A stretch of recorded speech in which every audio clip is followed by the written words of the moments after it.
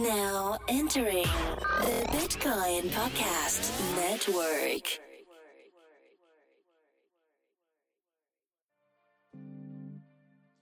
Yeah. Welcome to the Bitcoin Podcast. We in OutShine.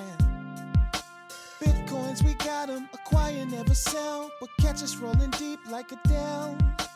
Bitcoin, blockchains, cryptocurrencies. Three guys faded talking Bitcoin, no fee. That's the free Bitcoin podcast, insane. And adoption is still the only thing that matters, man. Hey, everybody. Welcome to the Bitcoin Podcast, episode 179. I'm your first host, Marcello. And I'm host number 2, D. Corey's out. Yep. Corey's in London. And we just finished the North American Bitcoin Conference in Miami. We're about to fly back. Yep. If Cello sounds like he's in a submarine, should we give him some behind the scenes, Cello? Yeah, so we're staying in the same hotel room, and we don't want there to be any overlap with our voices. So I'm in the bathroom next to the toilet, sitting on an ottoman. Yeah, there's a toilet ottoman in this hotel. That's when you know you're in the big time. And you're sitting on a desk with a yacht bay view. Yeah. Hey, the conference is nice when it's in Miami. So we're fortunate enough to be here, and we've been able to capture a lot and meet a lot of people. But there's one question I have to ask, and it has nothing to do with crypto. It has everything to do with the JW Marquise Marriott right next to the James L. Knight Convention Center, and that is, why would anyone need an ottoman right next to the toilet? Like, what are you're gonna be taking the kids to the pool? Just need to put your legs up to relieve pressure? We don't understand it, but we understand that you provide it. So that is just an answer that's a question that we have. There's a phone too. So if you're taking a giant deuce and you want to order more food while you're on the toilet, you can do that. It's just an interesting combination of features that are added to this hotel room. So anyways. Yeah. So a little conference recap. So there's a whole bunch of gender movements in crypto, and I feel like it took 10 steps back. A lot of bikinis, a lot of Lambos, a lot of yachts. That's just how this conference was. Very different from a developers conference. Yeah. Stark change from a developers conference. It's hard to argue. A lot of times behind the scenes, Cho and I get in arguments about the gender equality and if it's meeting a point where we could feel happy about being involved with this space. And it's really hard to stand on the foot of the earnest side when you come into the conference and it's just like, oh, okay, so there's basically strippers walking around at some points in this conference. And then the after party is at a strip club. So it's like, damn. Like you said, take a couple steps back, act like it didn't happen. I don't know. Who he is? Huh? Richard Lee is a Hong Kong businessman.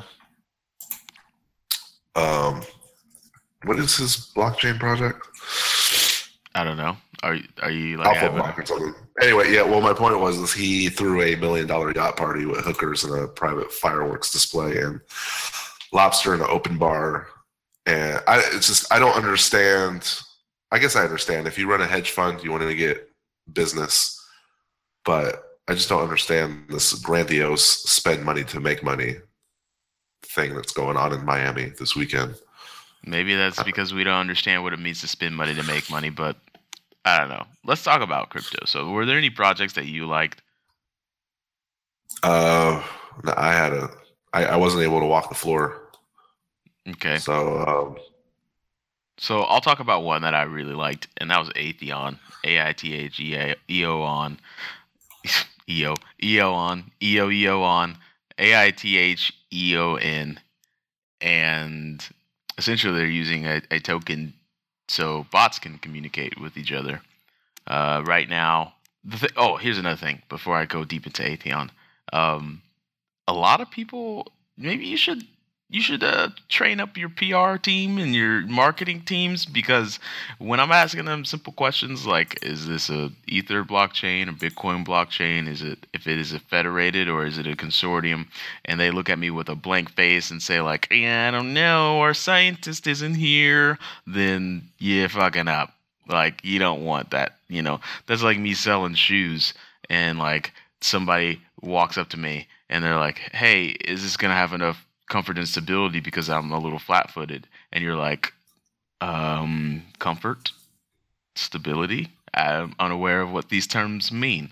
Like, that's exactly what it looked like for someone like me. So, but anyways, what it sounds like they're using is a consortium of master nodes, and they communicate with each other, and that's all the trust you need. And these tokens tell the robots what to do at certain times, and it's pretty cool. I got like a VR remote control, and I was able to put on some VR goggles and control this robot. And I guess their long-term goal is to kind of like have very dexterous robots on production lines doing things that typically, human would, at some production manufacturing environments, humans do little things, like they'll take a product and flip it, or they'll take a product and turn it.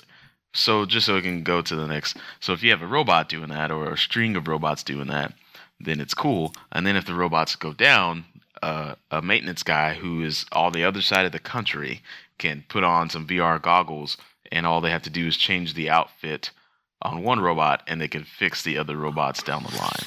So preventative maintenance becomes easy to do if you only had to have like a tiny hub of maintenance technicians that are virtual reality coming in to fix the robots. Like, I don't know. It's way futuristic, but that's the kind of stuff we're looking at. So I thought that was a really cool project. Yeah. This interview on this episode is with Pradeep of SolveCare, and he gave this great statement that I wanted to run by you, if that's cool. It is not cool. I don't want to hear shit he has to say. No, I'm kidding. Right. Of course I want to hear. I lost my train of thought with that. Oh yeah. Okay. So he was he was speculating that blockchain in healthcare, if done correctly, all right, it's going to create like a fair system that people actually want to participate in. Because I think if you mention healthcare, some people kind of pull back a bit. So I was curious, like, how do we empower people? And I have an example. So because when it related to your bank account nowadays, it's common practice to get a text on your phone about like a suspicious transaction. Like, I'm in Miami, I bought something here without letting my bank know, and I got a text. But back in the day, you had to wait 7 to 10 days for a letter notifying you, and that used to be considered acceptable. But this doesn't yet happen in healthcare. Systems aren't set up the way because the consumer is not trusted to make the decisions. I think that's a good way to put it. So if I go into an office and I want to see if I have like an STD from that sketchy chick I was with the other night, well, time is of the essence. But my lab results got lost. Now I'm at the will of the system. And now I'm left waiting passively, not knowing what has happened to my test results. However, a healthcare consumer in a blockchain-based system now has the right to know every step of the process and be a custodian in the process, so that I could become an informed stakeholder.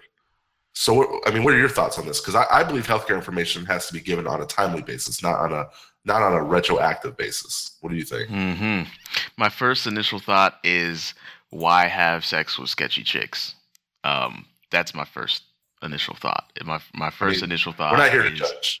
We're not here to judge. Okay. All right. Well, let me scratch that thought then. My second initial thought. I love how all thoughts can be initial thoughts. My second initial thought is, I don't have a direct opinion because I've tried to be a healthy guy most of my life, so I never really had any major health issues. That usually when I go to the doctor, it's like, hey, checking the oil good. All right, I'm out. I've never had like a Jurassic thing that I needed to track and wonder how the process is going. But if I could put myself in someone else's shoes, I would say it would be very beneficial if I were getting, like, I don't know, say I'm a lady and I need a mammogram and they squish my boobies and I'm sitting on the edge of my seat for like a week because I don't know what's going on. And then I actually just saw a Law and Order episode about this. Like, she went and got her boobies squished. It was the black detective master, because that's what the job titles are.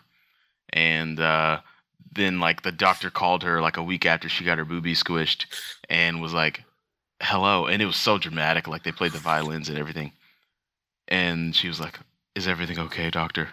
And the doctor was like, you know how they do in the shows. And it's like, oh my God, so much drama. What are they, Muppets?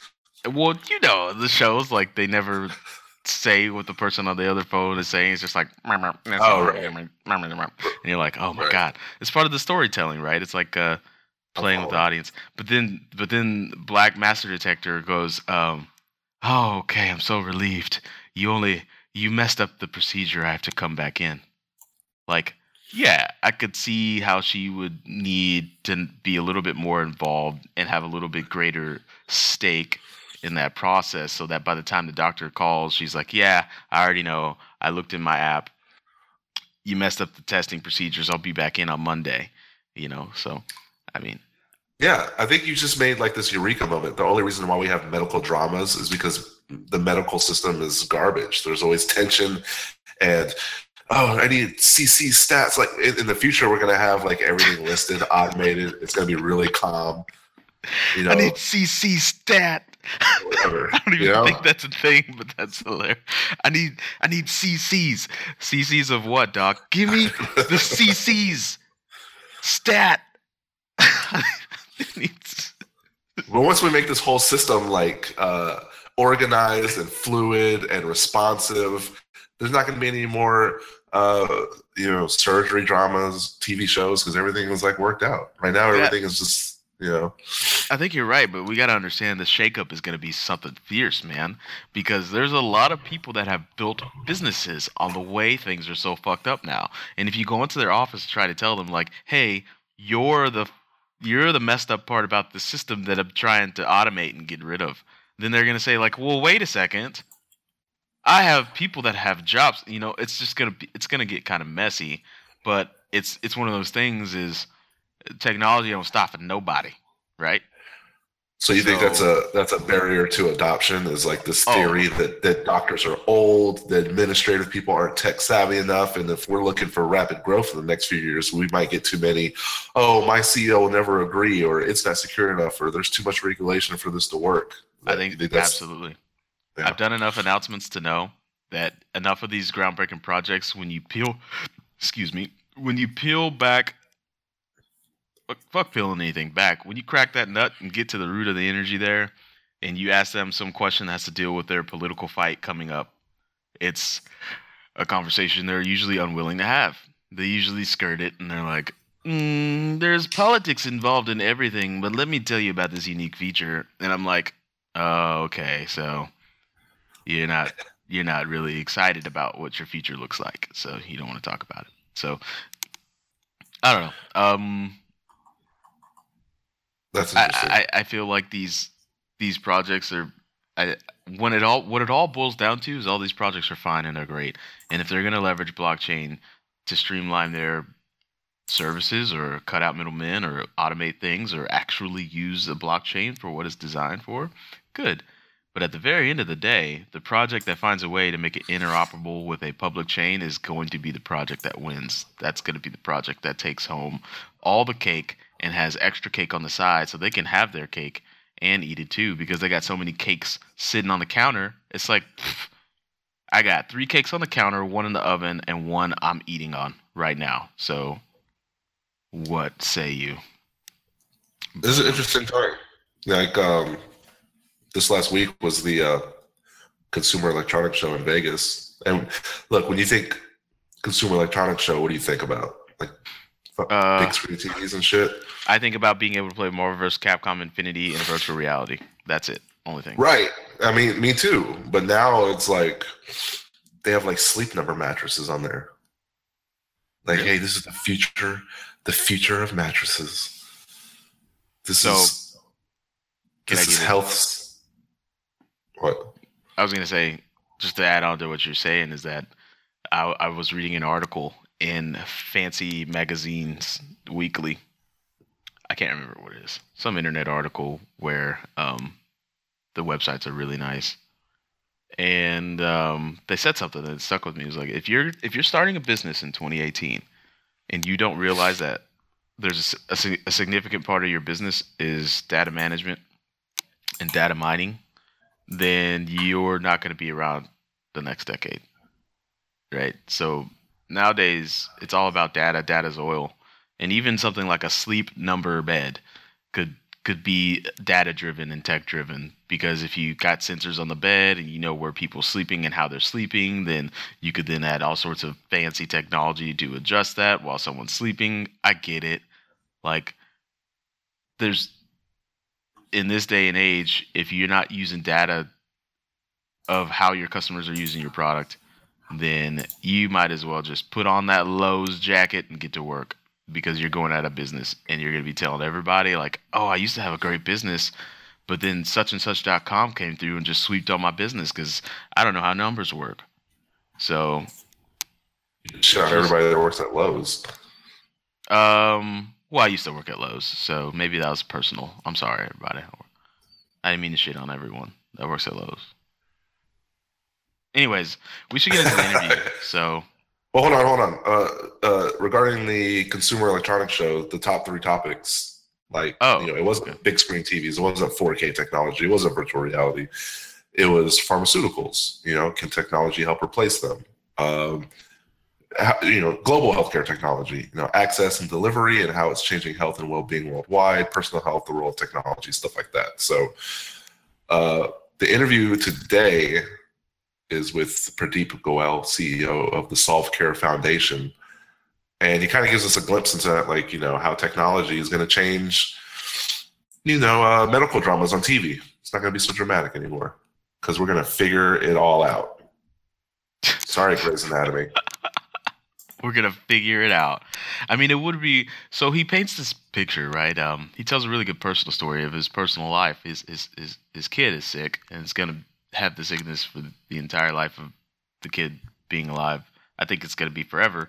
I don't remember that particular, but it took his wife something like 6 to 8 months of phone calls and conversations just to get to the point where they could figure out where the money was going to come from, how the doctor was going to get paid, how much the insurance company was going to pay.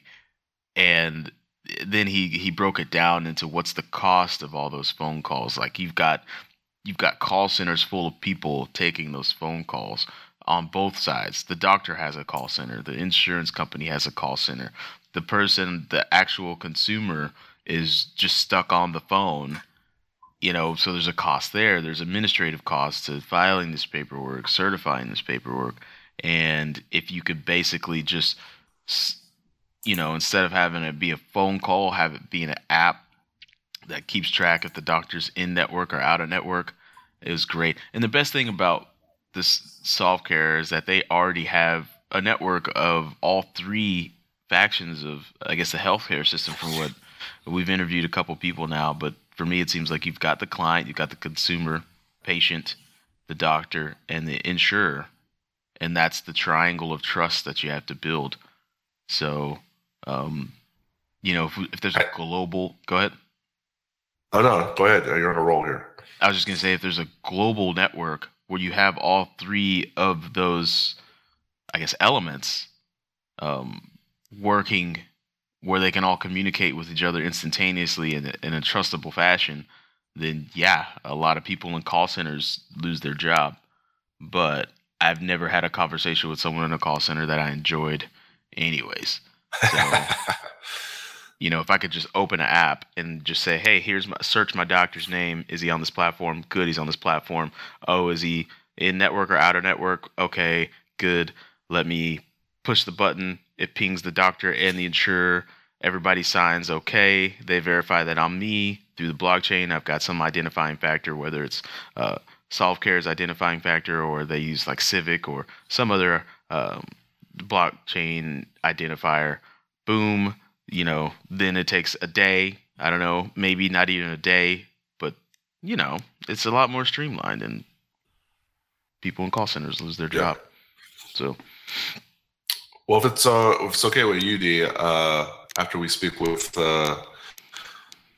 Pradeep, I think we're out of here because we have a plane to catch. So let me just say before we get to this great interview, we just wrapped up being a sponsor for the North American Bitcoin Conference. We had a lot of fun, a lot of interviews. We'll be at the Super Conference in Dallas next month. And also, this is just another friendly nudge to say that the CryptoCon 2008 is around the corner in Mumbai, the financial hub of India and South Asia. They're going to host the very first cryptocurrency event on the 3rd of March. We are a sponsor. So be on the lookout for that. For speaking opportunities, please contact projects@thecryptocon.com. And we will see you guys next time. Yep. So here's Pradeep from SolveCare. Here it is. All right, guys. Here we are with Pradeep Goel, CEO of SolveCare. And I think I can speak for D when I say that we don't talk about the healthcare enough on this show, even though it's always kind of a hot topic of conversation. And as someone who's kind of spent 25, 26 years working in the healthcare system in different capacities, I think we're going to generate a pretty good discussion in the next hour or so. Pradeep, could you tell us a little bit about your extensive career and then kind of like how you came to pivot to using kind of blockchain as the underlying element side of things? Absolutely. Well, first, gentlemen, thank you for having me on the podcast. It is a pleasure, and I look forward to the conversation. And as you said, healthcare is a really big topic that affects all of us. And this is a great confluence of technology and opportunity that can help change some fundamental things about healthcare. But to answer your questions directly, I started in healthcare practically straight while I was in college. I was going to university in the US, and while I was in college and was bored, started a software company that really ended up pivoting to healthcare very early on. This is in the early 90s, 1991 to be precise. And I sort of got sucked into healthcare at that point in time, working for insurance clients who were using my software to do what is now known as pre-adjudication and adjudication of claims. Basically, the process of evaluating claims to make sure they are properly priced before they can be paid by doctors and hospitals. So it was an insurance side software. Stayed with that company and built it up from the ground up to a fairly meaningful organization over the 13-year time frame. And in 2004, after what felt like a lifetime, the company was acquired by WebMD Corp, which is a household name in healthcare information, but they also have a large payer side business unit back then. So I became part of the WebMD executive team and was involved in the role of a CTO and also a lot of public policy. In that epoch, I learned a lot about how healthcare works at a national level and how the public policy debate is handled and how policy is written. And following that, I left WebMD, started another company called Consumer Health Technologies, which was focused on the employer-sponsored healthcare. And my vision had evolved to the point where I wanted to really enable the consumer to be able to do things. And this, I might remind you, was well before President Obama was on the scene. But our vision was even then to allow the consumer to have a greater role in choosing healthcare benefits and utilizing them and paying for them and measuring the quality. I think safe to say we were way ahead of our time. But that was a great experience, and then CHT eventually pivoted to government business when Obamacare was announced in the market, and there was a big rush to build the exchanges as well as to expand Medicaid. So it got very involved with that project, or projects rather, in multiple states. And I'm remiss to mention that between those two, I was also very involved in the health savings accounts launch when President Bush launched the health savings account legislation. And there was a lot of political debate about it, but I was a firm believer of that from the very, very early days. So got involved with the Bush White House to help write or define the legislation and think through how it's going to work, how HSAs will be configured, and how they'll be implemented. So also built a big HSA administration software, which I'm proud to say now millions and millions and millions of Americans use HSAs from those efforts in those days. So really happy about seeing that program become a phenomenon in many ways. So from the HSA, it was an easy transition to the government business. From government business, we transitioned to Obamacare and implementing expansion of Medicaid for multiple states and implementing consumer or citizen exchanges for healthcare to supplement the healthcare.gov that the federal government was building. So equivalent to that, many state governments built their own exchanges, and we were very involved with that.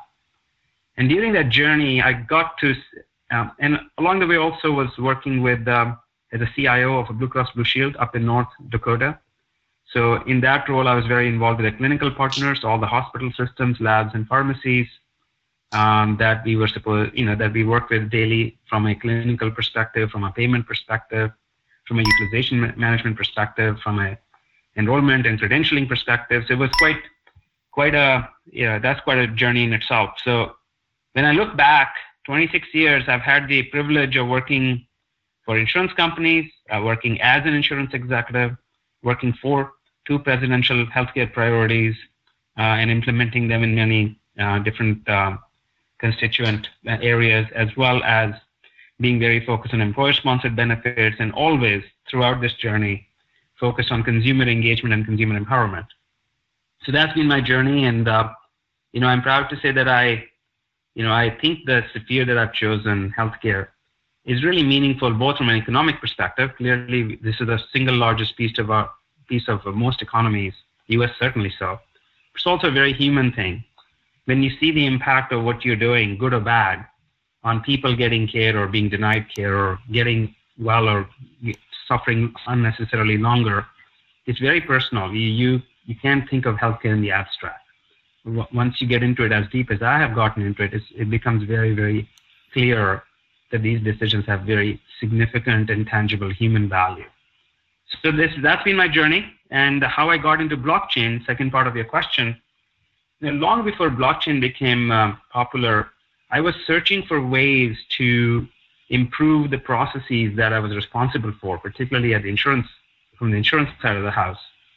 And I always questioned why we maintained, as an insurance company, all these processes and call centers and centralized systems that serve to impede care rather than facilitate it.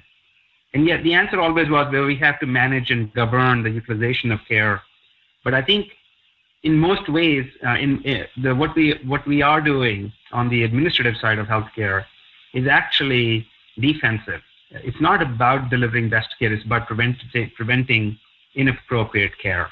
And that is, while appropriate and necessary focus, really takes away from the focus that should be, which is, how do I make sure the right care gets delivered efficiently, easily, and in a reasonably pleasant experience? And how can I make the process of accessing care, getting care, understanding it, paying for it less painful?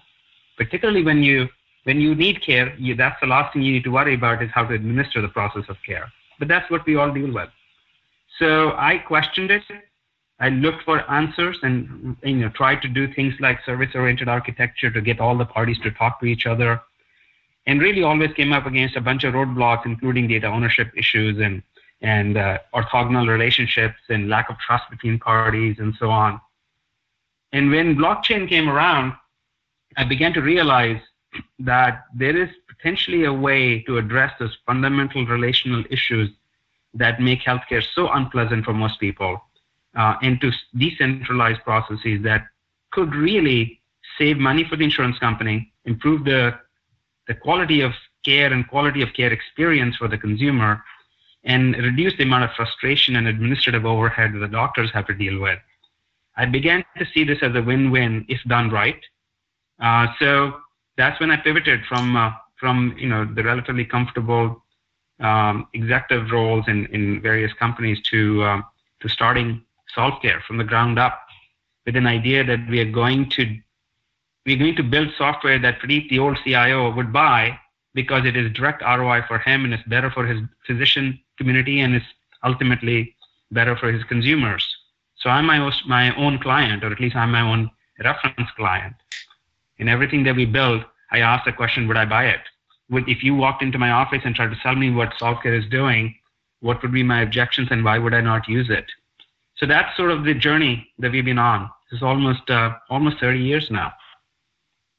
So that's interesting. Go ahead, Chelo. Well, I just wanted to touch on that because you said concerning his pivot, when implementing new technology into the medical field, the question of whether it can increase a customer base is held in high consideration. So considering that this approach and concept is in its infancy, will this technology be able to satisfy a hospital's agenda to do so? Well, if you think of healthcare as the primary healthcare triangle is three: consumer or patient, rather, physician or doctor, and insurer or payer, right? Those are the three key functions. And all three have to coordinate and collaborate for any healthcare system to work, any healthcare to get delivered and get paid for. So the answer to your question is, I think the blockchain technology most certainly will redefine those three relationships between patient-payer, between payer, doctor, physician, and between physician and patient. There is no doubt about it. And the reason for that is that nobody's happy today. I, as an insurance exec, am as unhappy with the amount of money I spend on back-end systems and multiple duplicative centralized systems and call centers and eligibility portals, which I have to maintain, but see very poor utilization, and on and on and on. Tremendous amount of fixed cost and variable cost. All of that positions me as the policeman of care rather than facilitator.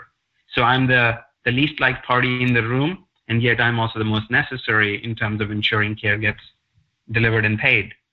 And the physicians have a similar issue. They got plenty of EHRs and hospital information management systems, but those are not really in any way engaging the consumer, and they are certainly orthogonal to the insurer. So there is all these EDI gateways that we stand up both sides to exchange data on HIPAA transaction formats and whatnot. But at the end of the day, it's a very antagonistic relationship, which it should not be, because my job as an insurance CIO is not to deny care, is to make sure the care gets delivered timely and gets billed correctly and gets paid timely. But that's not how the processes work, and it makes us enemies. And the patient is out of the loop on all of this. I'm pretty certain that you or Dimitri or I don't have a mainframe in our living room to compete with and connect with the centralized systems that payers and providers have. So you are basically without a system, and you are an outsider peering in, hoping that they're doing the right thing for you. And that's true for me, and that's true for every one of us. So to engage the patient, I have to give them something more than a portal, because portals are not really the answer. They don't respond to you. They don't inform you. They simply respond to your inquiry. There are many limitations there. So long story short is that blockchain as a technology, or rather distributed ledgers as a technology framework, will ultimately change this triangle and align it versus making people orthogonal to each other in terms of processes. Is it technology infantile? Absolutely. It's rapidly evolving, but it's not. It's not a technology we can point to 25 years in rear view mirror. But that doesn't make it any less powerful. It just means that we have to be very careful in the use cases we bring onto it. And we have to be very careful the number of active nodes we are anticipating on a chain, so that we don't end up with either a performance issue or security issue or just a bad use case issue. But the reality is, gentlemen, that there are more use cases in healthcare administrative and financial side for blockchain than there are on the clinical side. Everybody seems to be easily, able to understand that you could share clinical records in blockchain. But that's not where I see the holy grail. That's not where I see the real value. While it is necessary and important to do what everybody's rushing to do, to put clinical records on chain, the real value in my mind is starting with the more nuts and bolts of healthcare. eligibility decentralization, enrollment decentralization, pre-authorization, which is a huge pain for everyone involved, referral management, ensuring that we have appropriate specialist care coordination between specialists, primary care, pharmacists, cost comparison, and the best choice for pharmacy fulfillment, the ability to ensure that the bill is reconciled with the EOB, explanation of benefits, before I make the payment. There are so much and so many really tangible use cases in healthcare administration and financial side of the house that while clinical is easy to understand, the ROI is far greater on the administrative and financial side. And that's where I am really focused on. And because these use cases are not as regulatory risk, in terms of risk, clinical records are the most regulated part of healthcare, right? HIPAA and HITECH and GDPR in Europe, all those things focus on clinical data privacy. And that's the most regulated and appropriately so part of healthcare. But it's also not the biggest part by any means. The bigger part of healthcare is actually making sure that your eligibility or your plan benefits, your copay, your deductibles are real time and accurate. That your ability to schedule with a physician is real time and not subject to dialing for dollars, basically, which is what happens when you need to make an appointment with a specialist and you don't know who to call and who's available. There are so many very frustrating part of access to care, administration of care, and payment of care that we all have learned to live with. So we think that that's just the way it's going to be. That by no means it needs to be that way. So that's what we are after. We are after fixing the plumbing of healthcare, the way it works between doctor, patient, and payer.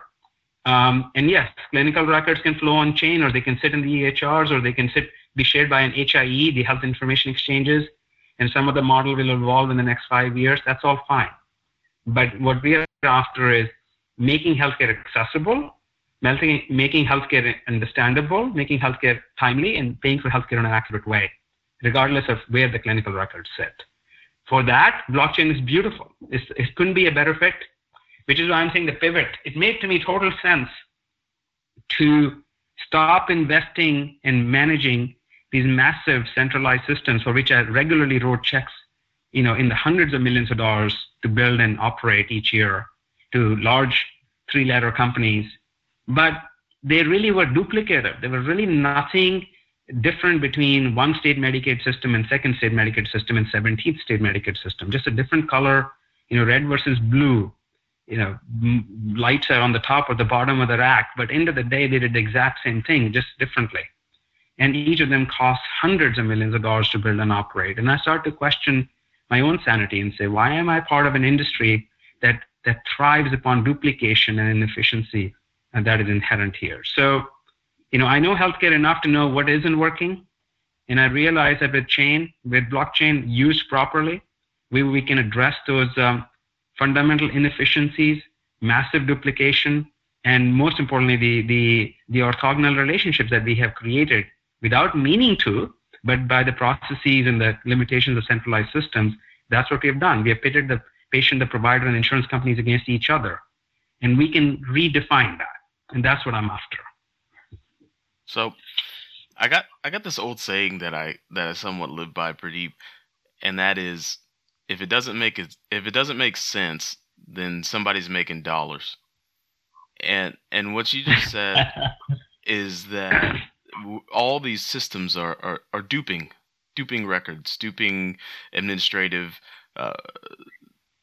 workloads. They're duplicating everything. And so that means if that doesn't make sense, because I know one thing, when I'm starting to prune data or look at anything, I get rid of the duplicates if it's necessary as soon as possible. So if it doesn't make any sense the way we're operating, then somebody's making a lot of dollars. Do you feel that there's going to be extreme pushback from these centralized powers as you try to decentralize some of these things and lower the costs? Well, there's always going to be resistance. I will tell you a small anecdote. I won't name names, but I'll give you a context. I was sitting in the office of a state IT CIO, state chief information officer, responsible for all systems that every state has. and every state, believe me, has roughly the same set of systems 50 times over. We were having a conversation. This is about 5 years ago. We were deep in the midst of implementing Affordable Care Act. And I said to the gentleman, I said, Tom, look at all this blinking machines and there's all these duplicate systems we got sitting here and your data centers, you got 7 of them. Don't you think that this would be a heck of a lot more efficient if we moved these systems to the cloud and not have these armies of people manning, basically fiefdoms and the physical locations? And he's like, I love the economic value of it. I love the logical value of it. But, cloud is just too unsecure and unproven. And IBM is making, or others rather, all the IT companies are making too much money off me, selling me hardware. I think we're going to get a lot of political resistance if I propose to the legislature in my state that I want to adopt the cloud. But that is not really what happened. Now, every single state agency, every federal agency is a rabid adoptee of cloud. Now I go to federal and state meetings and I hear, why would I ever buy a server? I'm on the Amazon FedRAMP cloud. It's more secure. I don't need to be on my own cloud physical environment. Took less than 5 years to pivot. And yes, there were trillions of dollars at stake, not billions. When you measured over 10 years, the amount of hardware and software that companies are pushing down the state and federal government's throat was unbelievable. But we did pivot, and we pivoted to the cloud. And guess what? If you now try to go buy a big data center, there is not a legislature in the country, I believe, that's going to fund a build out of a data center. Even a farmer representative in the Senate of a state will say, wait, why are we building a data center? Isn't this Amazon thing work? So my point in all this is, initially there is always pushback. What you got to focus on to get adoption is to find the ROI. And ROI, if somebody is making a lot of money, somebody's also spending a lot of money. So if you can focus on the guy who's spending a lot of money and say, wait, before you write the next big 7-figure check, let me show you an alternative. And let's try it out on a small segment of your workflow or your population, and you can show them that works. Then the guy writing the 7-figure check is going to say, wait, why am I doing this again? Why am I pouring money down this hole in the water when I have an option here? So look, when people make money, people also spend money. If one side is, showing the shareholders are happy, there's another side whose shareholders are not happy. So it's never a one-sided equation that the supply of money has no accountability and the consumption of money does. People making money, want to keep printing money too, but those who are spending also have shareholders and boards to report to. I'm not in the least bit concerned that insurance companies have some kind of a commitment to make IBM richer. They don't. They have a commitment to their members, to their board, to their provider community, to lower premiums, to manage costs, to reduce overutilization, and to reduce fraud. They're not there to make sure that the stock price of the next Fortune 10 IT company continues to grow. So I don't think that we need to be overly concerned. But yes, realistically, if we cannot show ROI, and if we cannot show either a material ROI or a subjective ROI in terms of user experience or customer relationship or retention of provider community or better contract negotiation, if you cannot show them ROI, then yeah, you're not going to get adoption because you have a cool technology. The technology doesn't sell itself. Use cases do. And that's really what I was trying to say earlier. There are so fantastic use cases in healthcare that are below the waterline, below the surface, that most consumers are not aware of, where blockchain can be truly transformative. And that's the point. But it seems like duplicative functionality and the inability to effectively coordinate care and benefits. I mean, we can easily reduce billions of dollars in annual costs and eliminate the opportunities for fraud. So does this lend itself to proving the ROI and the reason why we're not getting adoption? Like, why is the system lagging so far behind? Why are the current systems so far behind? Yeah, we could just automate the industry. It just seems really easy. Well, let's take maybe it's easier to talk about a use case to explain why. But so let's take a very fundamental use case. You buy insurance from an insurance company. And so let's say you, Marcelo, are the patient. Dimitrik is the insurance company, Cigna, Aetna, United, Blue Cross, you choose the name you like. And I am the physician. So when you buy insurance from Dimitrik, you are going to get a plan document. You're going to get access to an online portal where you're supposed to go and read all your covered benefits, what you can do, what you can do. You can go to the chiropractor 3 times a year. But if you go to in-network chiropractor, you will pay 20% out of pocket, and I'll pay 80. Or Dimitrik will pay 80 as insurance company. But if you go out of network, boy, it's 50-50. But you first got to meet your deductible, and your maximum out of pocket deductible for the family is $7,000, but your personal deductible is $3,500. Are you confused yet? That's your basic plan, very fundamental insurance plan. Now, you want to come see me, so you call my office and you say, look, I heard that, Pradeep, you are part of Dimitrik's provider network, which means you accept that insurance card. So I want to come see you. So you come to me, and the next thing I do is I get on the eligibility call with Dimitrik's organization, and I ask the same questions. Does Marcelo have, what kind of plan does he have? What is his copay? What's his current deductible? What's his, coverage limits? Has he already consumed the benefits? Is this benefit considered in-network or out-network? I'm going to be on the phone for 20 minutes with somebody in Dimitrik's organization just because you decided to come see me. My job as a doctor is to take care of you, but before I can see you, I'm going to do all this administrative work, which you don't know about, but I have to do it. So by the time you show up at my office, both Dimitrik and I have probably spent $100 each in terms of call center costs, system costs, and time costs to just determine if Marcelo is somebody I can see. It doesn't matter whether I have availability or not. Now, if we can take that simple initial transaction and put it into the chain in a manner that Dimitrik can publish his data as a form of a smart contract that you carry in your wallet. And when I evaluate that contract in my care wallet, I can instantly get the real-time information that I need from you, Marcelo, without having to call Dimitrik. Is he happy about it? Absolutely. He probably has a 150% call center doing nothing but taking incoming eligibility calls from providers who hate him because he makes them do that.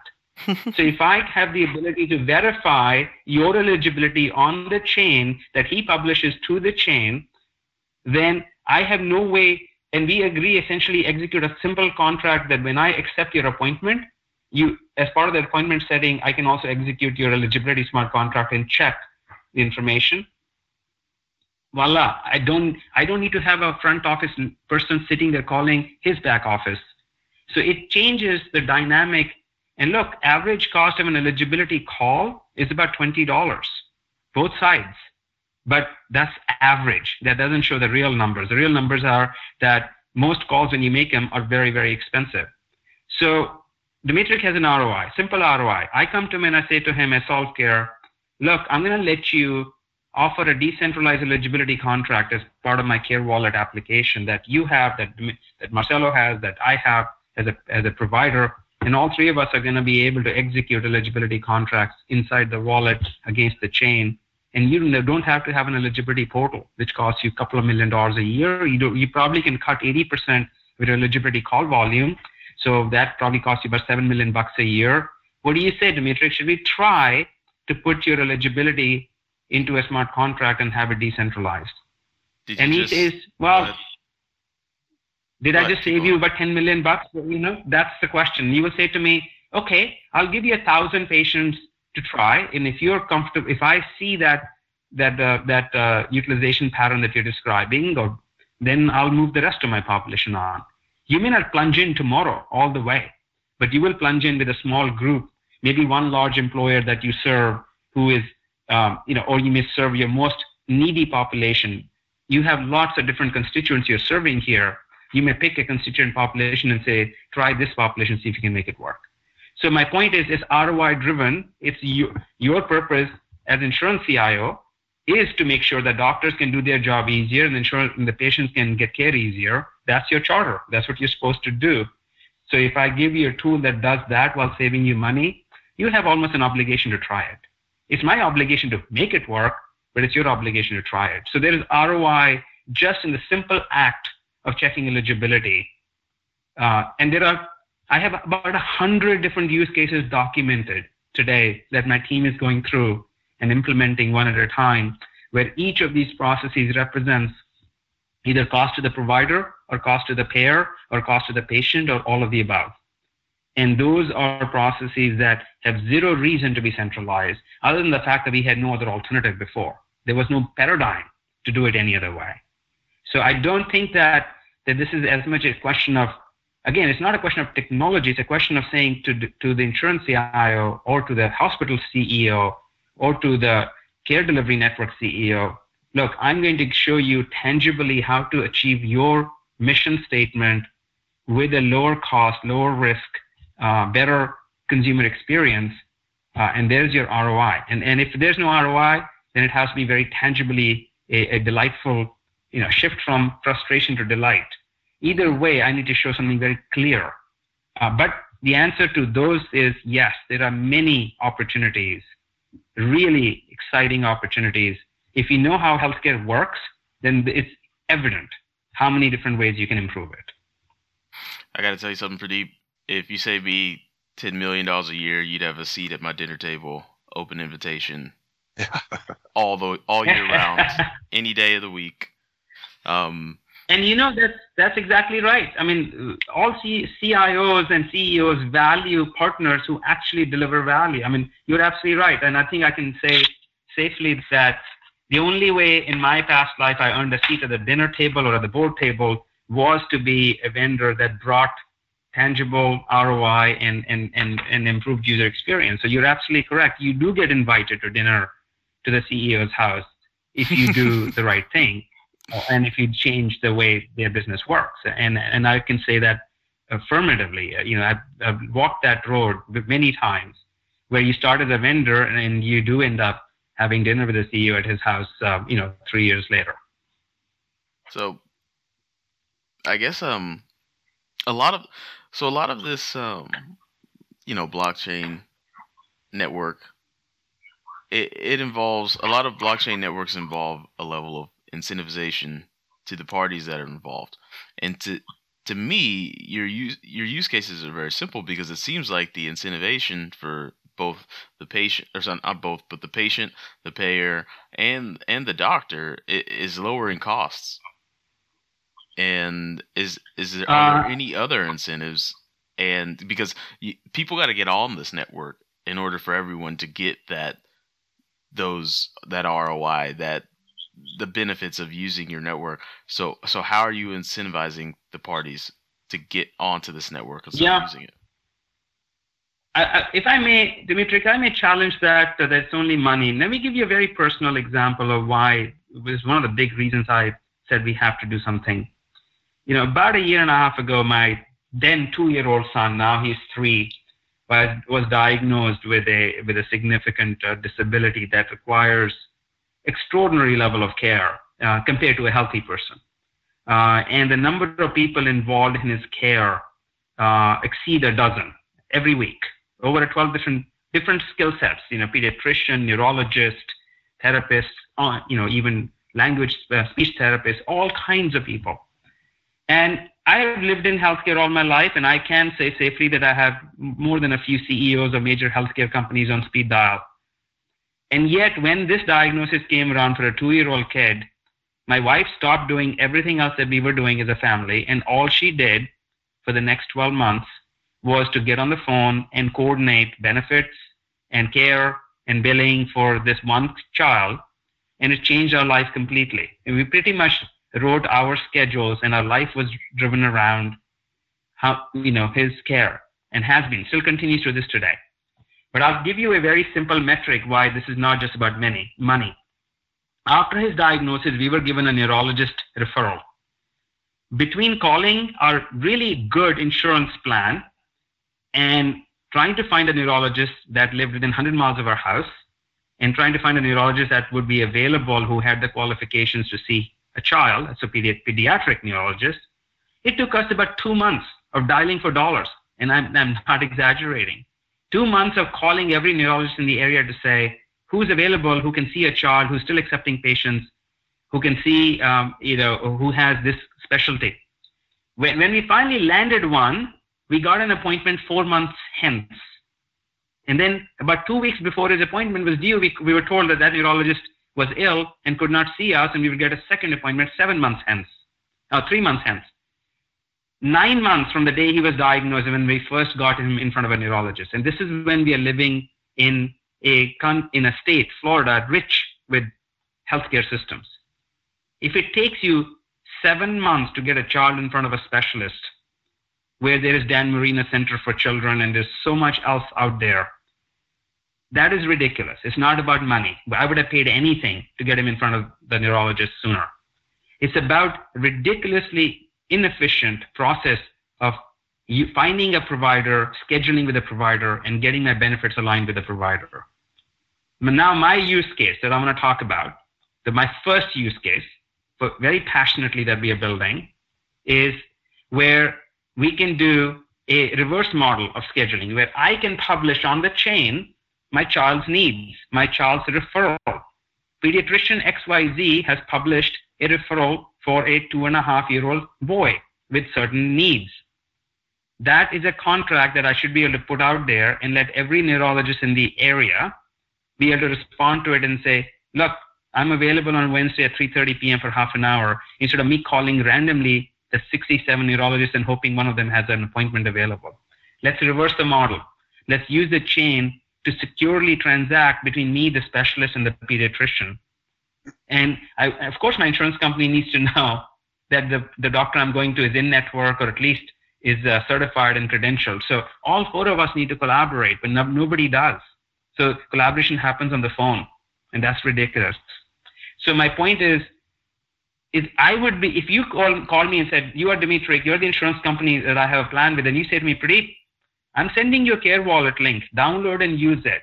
And this Care Wallet app will let you do a completely streamlined way of accessing my provider network. Instead of you dialing for dollars and randomly throwing darts in the book of my provider directory, which is 76 pages long, you can use the app to publish and consume physician services. And the referral is automatically transferred from my physician onto the chain so that the specialist can pick up the referral and say, I get it. This diagnosis I have extreme experience in. See what happened just now? It brought everything down. Now, why would I, the family, do it? Because my insurance company gives me the tool to take better care of my family. If you told me, look, I'm going to give it to you for free, I'm happy. If you told me, look, I'm going to charge you $1 a month for this app, I would still be happy, because I would rather not have my wife, be crying at the night of every day saying, I can't get an appointment with the kid. What would you pay for that? So the point is they put the emotional aside. Financially, it makes no sense to do what we are doing. As a physician, you would do it. Why? Because now you have inflow of cases that you don't have access to otherwise. Doctors want new patients that are relevant to their specialty. No doctor goes into the practice saying, I don't want to see anybody. I'm taking the Hippocratic oath to sit alone in my office and take care of no one. That's not why you become a doctor. You want to get relevant cases referred to you, and you want to break the chains of being inside network boundaries. An insurance company certainly wants the kid to be taken care of, because you know what happens? The longer the care is delayed, the more expensive the care becomes for you. You know for a fact statistically that every week of delayed care adds to your cost in the end, because we all know morbidity goes up as care gets delayed. So it's in your interest, Mr. Insurance CIO, statistically and mathematically and financially, to get the kid in front of the neurologist faster, not slower, because you're going to pay for it anyway. So everybody's aligned. Now, the question is, who's going to issue the Care Wallet? You are the most incentivized as an insurance company to issue the Care Wallet to the provider and to the patient family, the insured family who pays you premium, because it saves you administrative dollars. But you also are going to issue the Care Wallet because it makes you a hero in the eyes of the family that is dealing with a kid's care. And I will ask the basic question. My kid is not dying, thankfully. He's healthy. He just needs help with a lot of things. But if he was terminal, what would the equation look like? What would I do for him if he was on a short lifespan, or if he had a risk to his life? You see, the equation changes from saving money to getting your family well very quickly.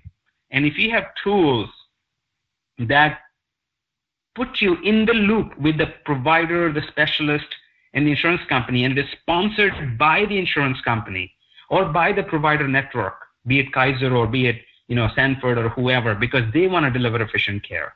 So this is, again, I go back to what I said at the beginning. Healthcare is seen to be orthogonal relationships, adversarial relationships, not because people don't want to do the right thing for each other. It's because the processes and the centralization of data makes those relationships orthogonal. I can tell you that as a CIO of an insurance company where we had over 90% of the population insured in the state, you don't think that I want to walk into a Dave's barbecue and have the waitress come to me and say, "You denying care to my kid?" You don't want to live in that community. You don't want to be. You are part of the community. You can't run from it. You're serving that community. As an insurance exec, I don't want to be walking around in Walmart and be told by 16 people, "Hey, your eligibility or your call center suck. My grandmother is not getting the care she needs." You belong to the same people, including your own kids, so you have to do the right thing. So my point in all this is insurance companies have a very big incentive to adopt the technology we are building, because we are building it for them to be able to take better care of their insured population, to make the providers more efficient, to reduce the cost for everyone, and to make the sicker kids well again. Because in the end, if they remain sick, you pay more and more. So your goal is wellness, not cost. Your cost savings come from wellness and improving the population health. So that's how you make money in the end. Happier and healthier your population, the less claims you get, and the more money the insurance company makes. So incentives are not just financial, it's economical, they're societal, they're procedural. But let's keep it very simple. Let's just start issuing, ID cards. I'll give you one very simple use case you can both understand. Whenever you sign up for insurance company, you get a plastic card in the mail. Remember that card, Cigna, Aetna card, has your group number, your PIN number, your RX BIN number. How many times do you actually have it in your wallet when you actually go to the pharmacy or to the doctor? How many times do you go looking for it? And how many times you find out the card you have in your wallet is old or expired? And that's just simple human fact, and none of us are going to worry about having our healthcare card up to date. But here is the other problem. You as an insurance executive had to actually print and mail that card, and every time the card is lost, you have to print and mail another one. Or despite the fact that you mail the card, when the eligibility call comes in, they're giving you the old PIN number, and therefore you're having to match up to the fact that that's an old card. So look, end of the day, you have a highly inefficient problem in that you got to print and mail stuff that nobody carries or cares about till they need it, and then they call your call center in the end. So why are you printing and mailing these cards? Because you're required to. Why don't you put an electronic insurance card with an attached smart contract in everybody's care wallet? And for less than it costs for you to print and mail the card, you would reduce the call center call volume. So it's a win-win-win. Nobody loses in this equation. You don't have to pay for foolishness and repetitive processes that don't add value. You can reduce your incoming call volume, and the person who used to call you doesn't need to call you. So they're happier because you are no longer an impediment to their care. You are actually facilitating. As a consumer, I'm happy with the fact that when I go see a doctor, I don't have to first call the Matrix insurance company. I can just walk up to the provider and say, here is my card ID. It's verified on the chain. You can check it. I'm current. This is my deductible. I'm done. You see, everybody wins. The doctor is happier. Mm-hmm. The patient is far happier. And you are happy because you don't have this ridiculous, wasteful cost center on your side. Absolutely. And there's a lot of social implications too. I like that it seems like at SolveCare you guys are doing a great job of mapping out the experience of the users, of the parties involved. And there's going to be vernacular changes there. Like, hey, here's my ID card. Here's my digital ID card. You can scan it and verify it on the chain. If you're saying things like that to the receptionist, like that's a cultural change. So I mean, there's a lot of solid implications that you guys are actively working on. Sounds great. I'd like to ask. Yeah. Go ahead. Yeah. No, please go ahead. I'd like to ask, earlier in the conversation, you said, if somebody's walking into a room trying to sell me on SolveCare, what would be my objections? What would be the things that would pique my interest? So, just using our show as a platform for SolveCare, like what were your objections, and what now are currently your like top 3? This is why I would use the hell out of SolveCare. That's a great question. So, when I look at any new technology, I first need to understand, first and foremost, what is my use case and who are my users.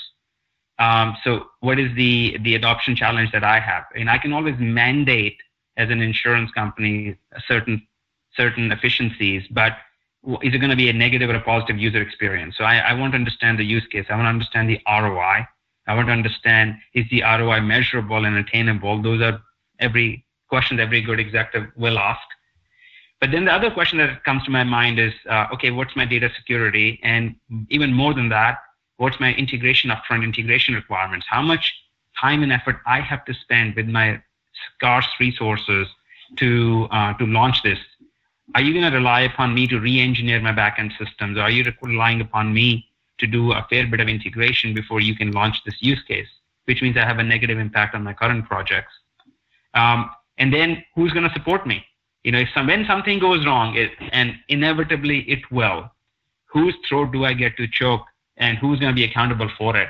Is it going to be some abstract, do I have to get on a bulletin board or a chat group and beg for help, which I'm never going to do? Or do I have a speed dial of the CEO of some company that's responsible for making sure that what I have bought and what I need to run is running?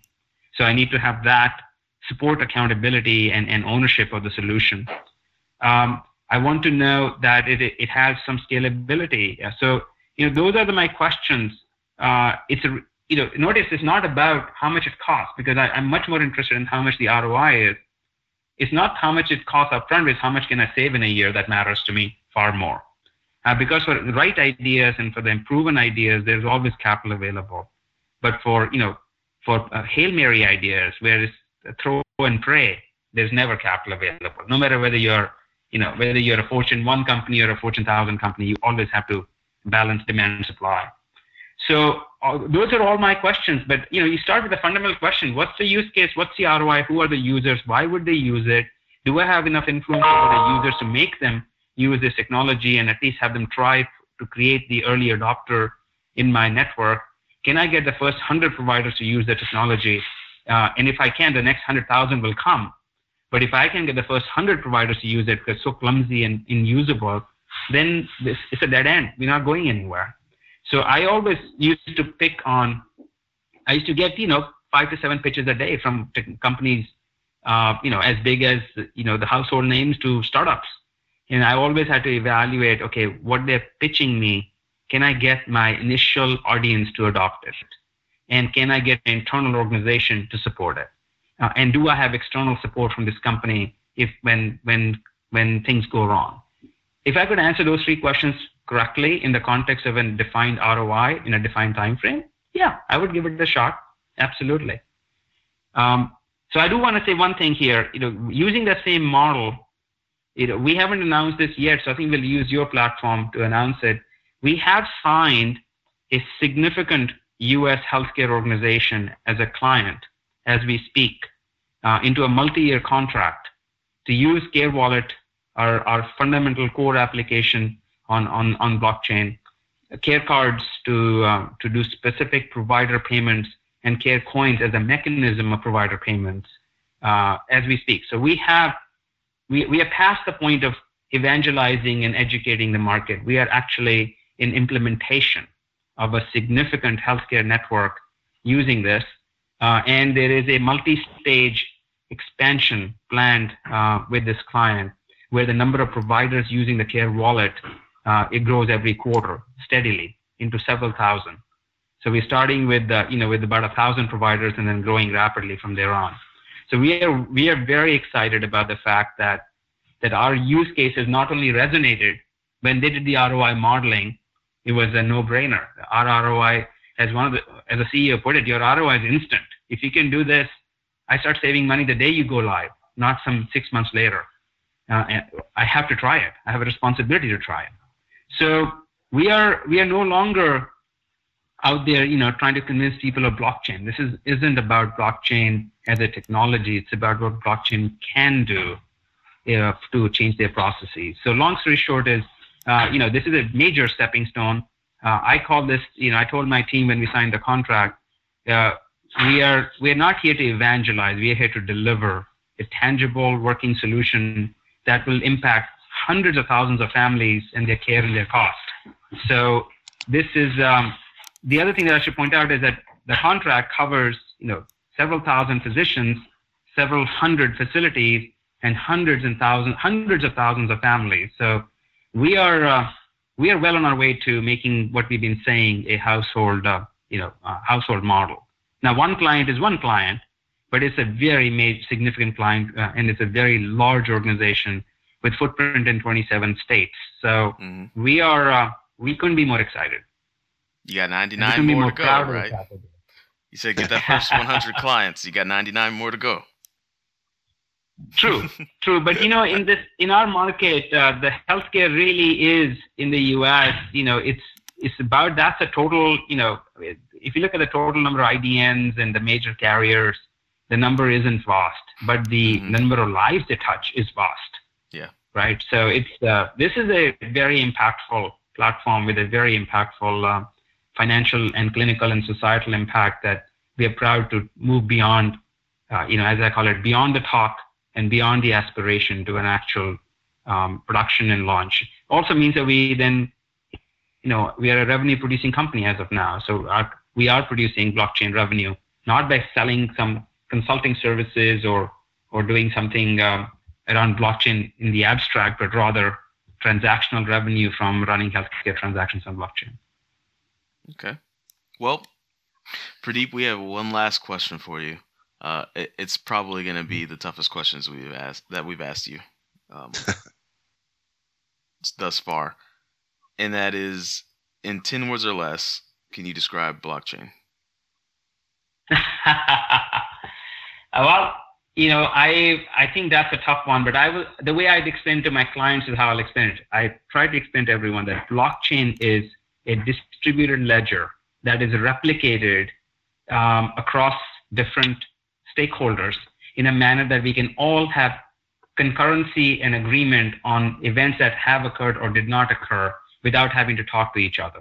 So if you need to verify, and I always use a use case, if you need to verify my eligibility with Dimitri's insurance company, then you, Marcelo, the doctor, don't have to call. You can check the ledger, and the ledger is guaranteed to be accurate, and all three of us share the same ledger.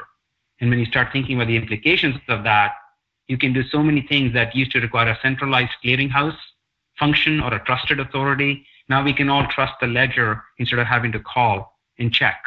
And that's the fundamental blockchain technology that we are, the description of technology that I use. Yeah, well, I want to invite you as the expansion of the platform goes from 1.0 to 2.0 to 3.0. Hopefully you can give us an update on the roadmap, and you're welcome back anytime. Well, thank you, gentlemen.